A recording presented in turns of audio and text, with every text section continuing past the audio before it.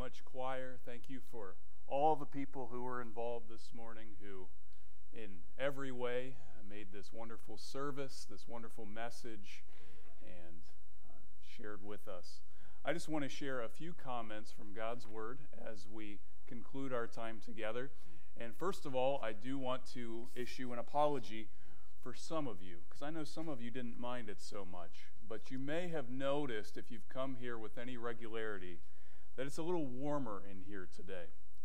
And it's a little warmer for whatever reason. Even though we have a new HVAC system, it chose not to work on us this morning.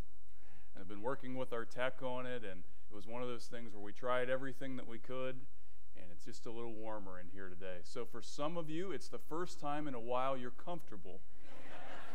And for you, I say Merry Christmas. This is my Christmas present. For others of you, I apologize for the warmth.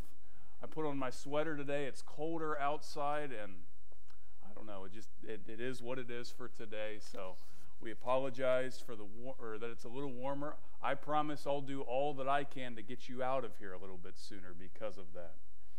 But as we conclude our time, I just want to share a few more thoughts from God's Word with you.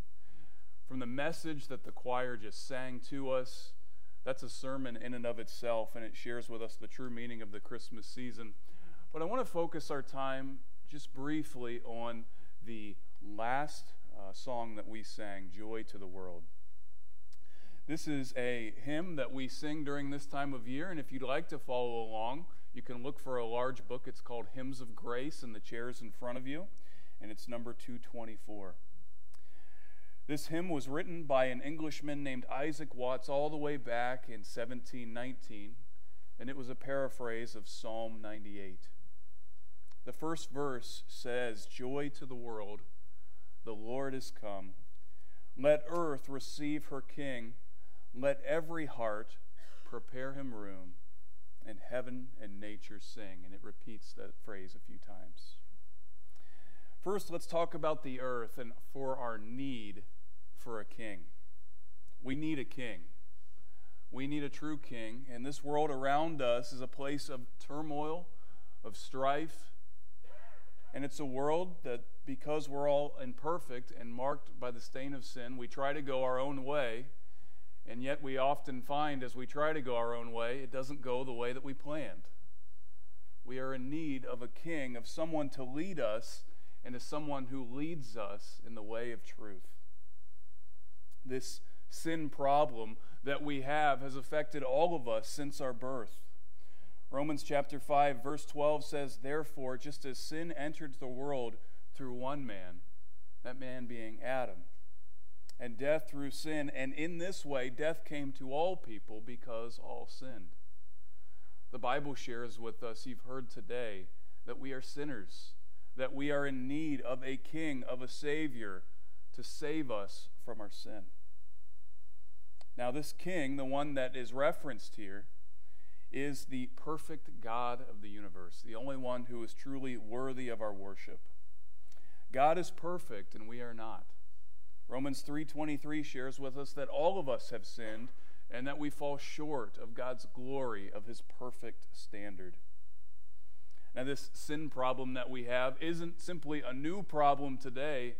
That problem has plagued us for generations and generations back to Adam. It's something that the people that we read about in the Bible, the people that we heard or that were sung about today, experienced as well. Yet we can sing joy to the world because of this triumphal arrival, the arrival of Jesus Christ. This King who left the glories of heaven to be born in the most humble of places. And you can imagine with me that the arrival of the Lord, of this perfect King, would be met with joy, as this shares with us, by both heaven and nature. Finally, there would be one who would be able to give us the direction that we need. Finally, there would be one who could be a true example to us. Finally, one who is worthy of our worship and who is worthy for us to receive in our hearts and follow. One who is not tainted by sin or by corruption. Truly, we can sing joy to the world because the Lord has come. John 1:9 says, "The true light, which gives light to everyone, was coming into the world."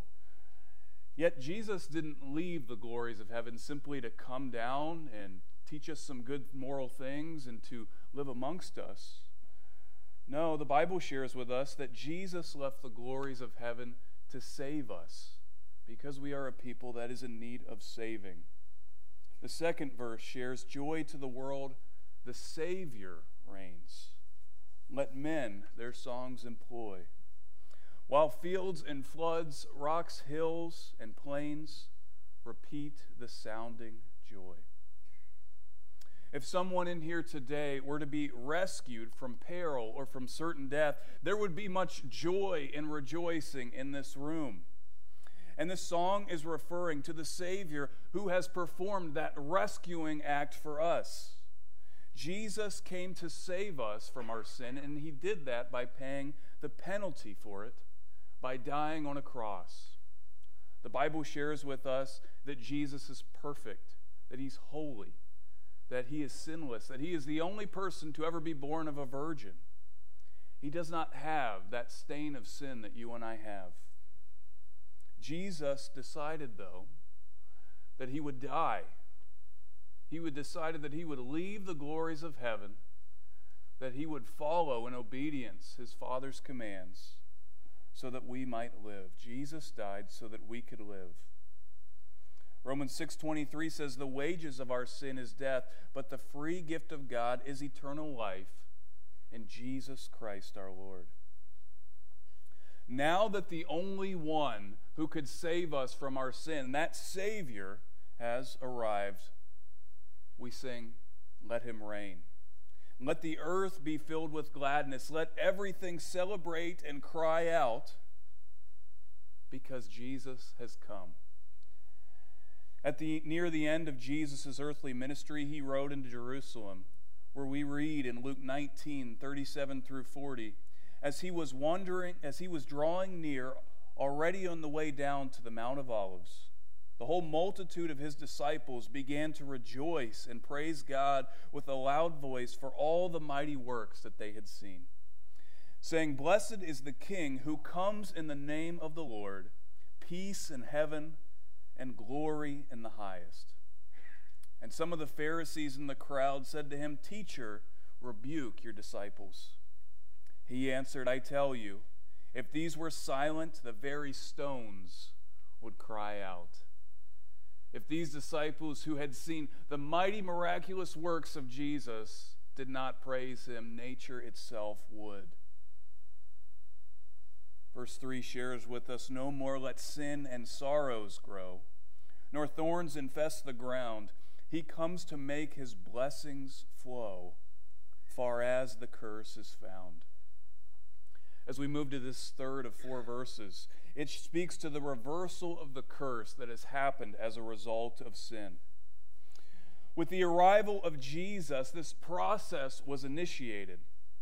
Because with Jesus' arrival and payment for our sins, then, we could be forgiven. The Holy Spirit then would be unleashed to take up residence in God's people. And the teachings that Jesus gave us in his earthly life, we would be able to follow. Romans 8:1 shares with us that there is therefore no condemnation, there is no punishment for those who are in Christ Jesus. In John chapter 11, Jesus says, "I am the resurrection and the life. Who believes in me, though he die, yet shall he live. And everyone who lives and believes in me shall never die." Do you believe this? The woman that Jesus was talking to then said this. She said to him, "Yes, Lord, I believe that you are the Christ, the Son of God, who is coming into the world." Do you believe that? That Jesus is the Christ, the Son of God, and that he has come into the world to save you from your sins? Yet, Jesus' promise, God's promise to us through Jesus Christ, is not simply to save us from their sins. What's more, God's promise is to obliterate that curse of sin completely. And when Jesus returns, Revelation 21, 1 through 4 says this, "Then I saw a new heaven and a new earth. For the first heaven and the first earth had passed away, the sea was no more. And I saw the holy city, New Jerusalem, coming down out of heaven from God, prepared as a bride adorned for her husband. And I heard a loud voice from the throne saying, Behold, the dwelling place of God is with man. He will dwell with them, and they will be his people. And God himself will be with them as their God. He will wipe away every tear from their eyes, and death shall be no more. Neither shall there be mourning, nor crying, nor pain any more, for the former things have passed away. God's promise is to save us through his Son, Jesus Christ, and it's to give us an inheritance unlike anything that we could imagine, as we are in heaven with him forever. That's why that verse shares with us that we don't need to anymore let sins or sorrows grow, because of the great inheritance that we can find as followers of Jesus Christ. Finally, the final verse of the song shares with us this, that he rules the world with truth and grace and makes the nations prove the glories of his righteousness and wonders of his love. The way the world works is that we make a law and that we demand obedience to that law. The world wants to tell us what truth is, and that we demand it, and demand that we obey it under under threat of imprisonment or death or fine. The world changes the meaning of what truth is to culturally fit what they want it to mean at that time. Yet the Bible tells us that Jesus is not like this. He rules the world with absolute truth and grace. First, this means that what God says is true, and it's always true. It's completely 100% true. Nothing that God says cannot be anything except absolute truth. God is our creator and the very author of what is true, but he also rules with grace.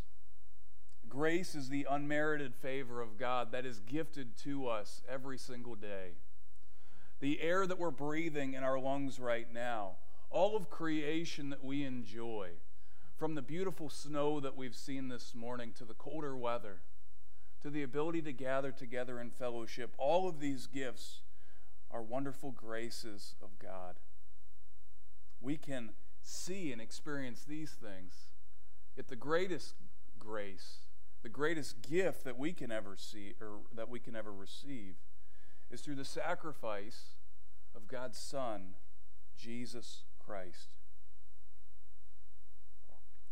It continues on to say that he makes the nations prove the glories of his righteousness and wonders of his love. I'm sure if we were to go around this room, we could share example after example of the glories and wonders of God's love.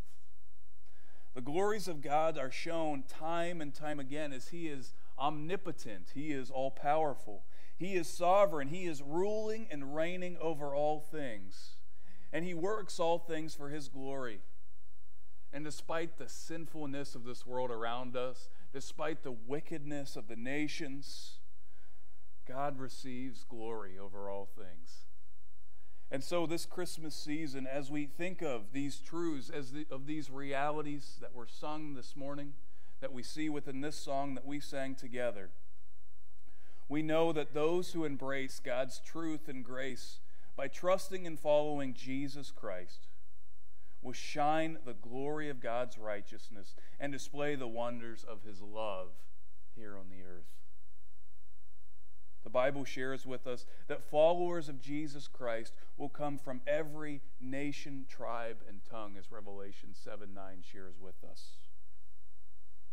So as we conclude our time, I just have a couple of questions for you. The first is this: who is this Jesus to you? The choir has shared, and we've heard narration giving us the gospel account from the book of Luke, where we can see that Jesus Christ, the perfect Son of God, left the glories of heaven and came here. He did so, again, to be our Savior, to fulfill the command that his Father gave him. So will you make the decision to follow Jesus Christ today? Doesn't matter who you are, doesn't matter how many times that you've walked into a church building, doesn't matter your background or anything else. The Bible shares that all that we have to do is to call upon the name of the Lord, and God, through Jesus Christ, will save us. When we do that, we have that wonderful inheritance that we just talked about. For some of you, this is the first time you're hearing this message, but for others of you, you've heard it many, many times. It doesn't matter how many times that you've heard it. It just matters that you make that personal commitment. If you haven't done that, I would encourage you after the service is over. I'll be out in the back by the doors. I'd love to chat with you. Pastor Aaron, who shared in announcements and in the lighting of the candles, he'll be here in the front. We'd love to share with you how you can have a personal relationship with God through Jesus Christ.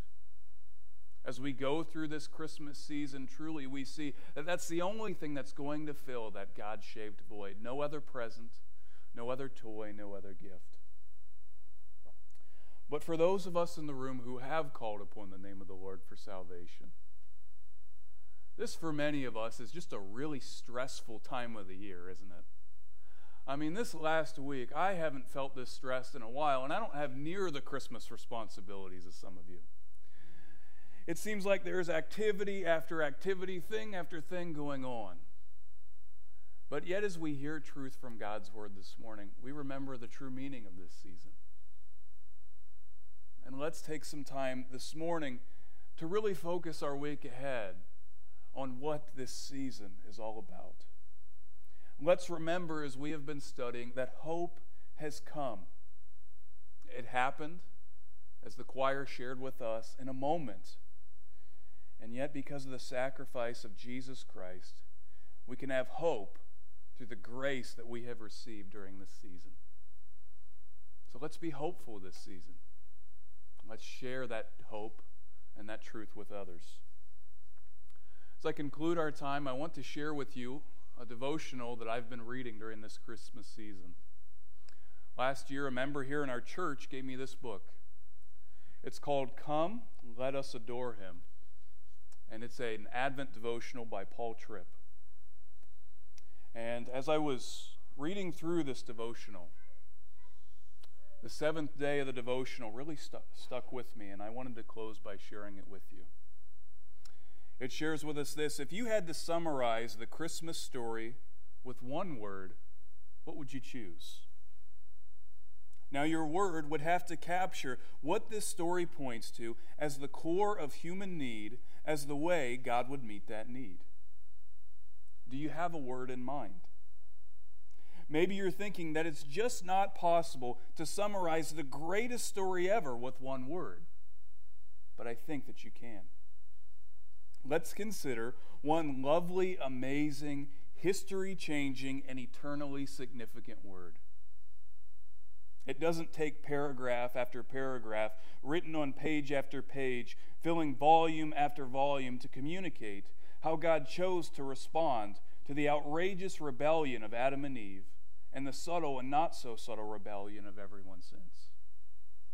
God's response to the sin of people against his rightful and holy rule can be captured in a single word. I wonder if you thought, I know that word, grace. But the single word that captures God's response to sin even better than the word grace is not a theological word. It's a name. And that name is Jesus. God's response wasn't a thing. It wasn't the establishment of an institution. It wasn't the process of intervention. It wasn't some new divine program. In his infinite wisdom, God knew that the only thing that could rescue us from ourselves and to repair the horrendous damage that sin had done to the world was not a thing at all. It was a person, his Son, the Lord Jesus. God's response to our rebellion was to give us himself. He is the great, redeeming, transforming gift. He is the rescue. He is the forgiveness. He is the restoration. He is life, hope, peace, and security. There is no salvation apart from him. There is no deliverance from the presence and the power of sin apart from him. There is no restored relationship with God apart from him. There is no new heaven and no new earth apart from him. There is no end to sickness and suffering apart from him. There is no defeat of death apart from him. There simply is no such thing as redeeming grace and all that it means apart from the willingness of God to give himself in the person of the Messiah, Jesus. Jesus is the grace of God given to sinners who cannot free themselves from the death grip of sin. Look into that manger at the baby boy and see grace. The Christmas story is about grace in its most shocking and surprising form. The Lord of Lords, one of incalculable glory, humbles himself and takes on human flesh and blood. The Creator, in a way that boggles the mind, becomes the created. The one who made a perfect world now exposes himself to a world stained with imperfections. The judge of all things places himself under judgment. The one who deserves worship becomes the lamb of sacrifice. The one who deserves everyone's love subjects himself to being despised and rejected. The one who owns all things lives with no place to call home and no place to rest his weary head. Here in one single word, the name Jesus is the shocking turn in the redemption story. In sovereignty and with power, God would respond to the sorry condition of his world. With holy authority, he would deal with the image bearers who had turned their backs on him. Yet he would deal with the ravages of sin, not with the tools of judgment, but with a single tool of grace, Jesus. You simply cannot use the word grace without connecting that word to Jesus. Yes, it needs to be said again and again and again. Jesus is the grace of God to sinners. Without his life, death, and resurrection, grace would be a sentiment devoid of any helpfulness. Without the grace of Jesus, grace would be promise with no power. Without the presence, life, and work of that baby in the manger, there is no light at the end of the tunnel for sinners. There is no happy ending for rebels. There is no home waiting for the lost. There is only darkness, defeat, judgment, and death. This season, in the midst of all the celebrations and gift-giving, be careful to remember that at the center of what we celebrate is one game-changing, life-altering, hope-giving reality. Grace is a person, and his name is Jesus. God knew that nothing else would ever repair what sin had broken, so he gave us the ultimate gift of gifts, the gift of his Son. It is not enough to say that Jesus came to preach grace to us. It is not enough to say that he came to give grace to us. No, Jesus is God's redeeming grace given to those who without him would have no hope in life or in death. Now that's worth celebrating. Not just on one special day, but on every day of your life and for the rest of eternity too. Let's pray together. Our gracious Heavenly Father, truly it is a joy this morning to gather together. Lord, we thank you for these choir members, for their diligence and work and using the tools that you have given them to be able to minister to us in song this morning. Lord, there are many folks that prepared, spending much time through narration, through PowerPoint slides, through AV, through singing, through working on a solo, through instrumentation, through directing. Lord, we thank you for each of these folks and the blessing that they have been to us today. We thank you for allowing them to point us to our hope, the reason that we celebrate this season. A hope that is much greater than any Christmas present that we could ever enjoy. A hope that is found through Jesus Christ. Lord, I pray that if there would be one who would not know who Jesus Christ is as their Savior from sin, that they would not leave here today without having a personal relationship with him.